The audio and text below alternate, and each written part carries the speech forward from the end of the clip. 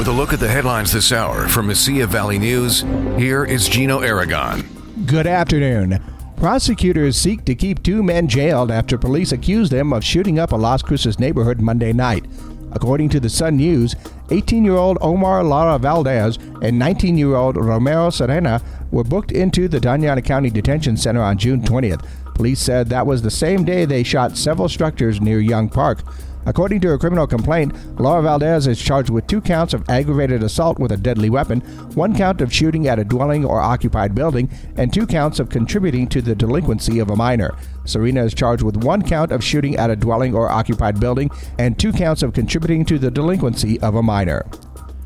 Children as young as 6 months old are now cleared for free COVID-19 vaccination in the United States, and the first supplies were distributed to providers all over New Mexico on Monday. According to the Sun News, the Food and Drug Administration and Centers for Disease Control and Prevention authorized vaccine courses produced by Moderna and Pfizer-BioNTech for emergency use in children from 6 months to 5 years in age this week. New Mexican families can schedule these appointments as they can for older children and adults eligible for vaccines online at vaccinenm.org or calling 855-600-3453 for English and Spanish service. The State Department of Health noted that while pharmacies led the earlier vaccine rollouts, the youngest age group will be seen mostly in primary care or family provider settings.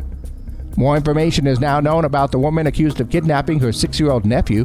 Police say 48-year-old Deborah Peralta took the child to Walmart after getting permission from his father, but never returned and stopped answering her phone. The two were found a day later at a hotel in Las Cruces. She is charged with child abuse and custodial interference.